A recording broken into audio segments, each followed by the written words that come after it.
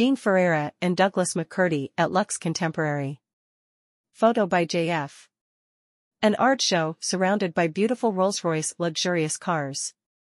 Last night, I had a great time at Douglas McCurdy's debut exhibit Basketball is Church at Lux Contemporary and Rolls-Royce Motor Cars Manhattan on 270, 11th Avenue, New York, New York. Thanks to my friends Patricia O'Neill and Gustavo Fernandez for the beautiful evening of art yesterday. About the artist. Douglas McCurdy is a multimedia artist based in Brooklyn, New York, who fuses basketball culture with the world of art.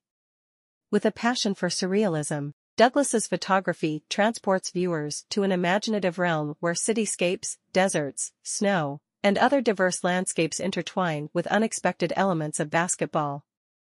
In his pursuit to challenge conventional perceptions, Douglas explores the question, what if a basketball hoop was there?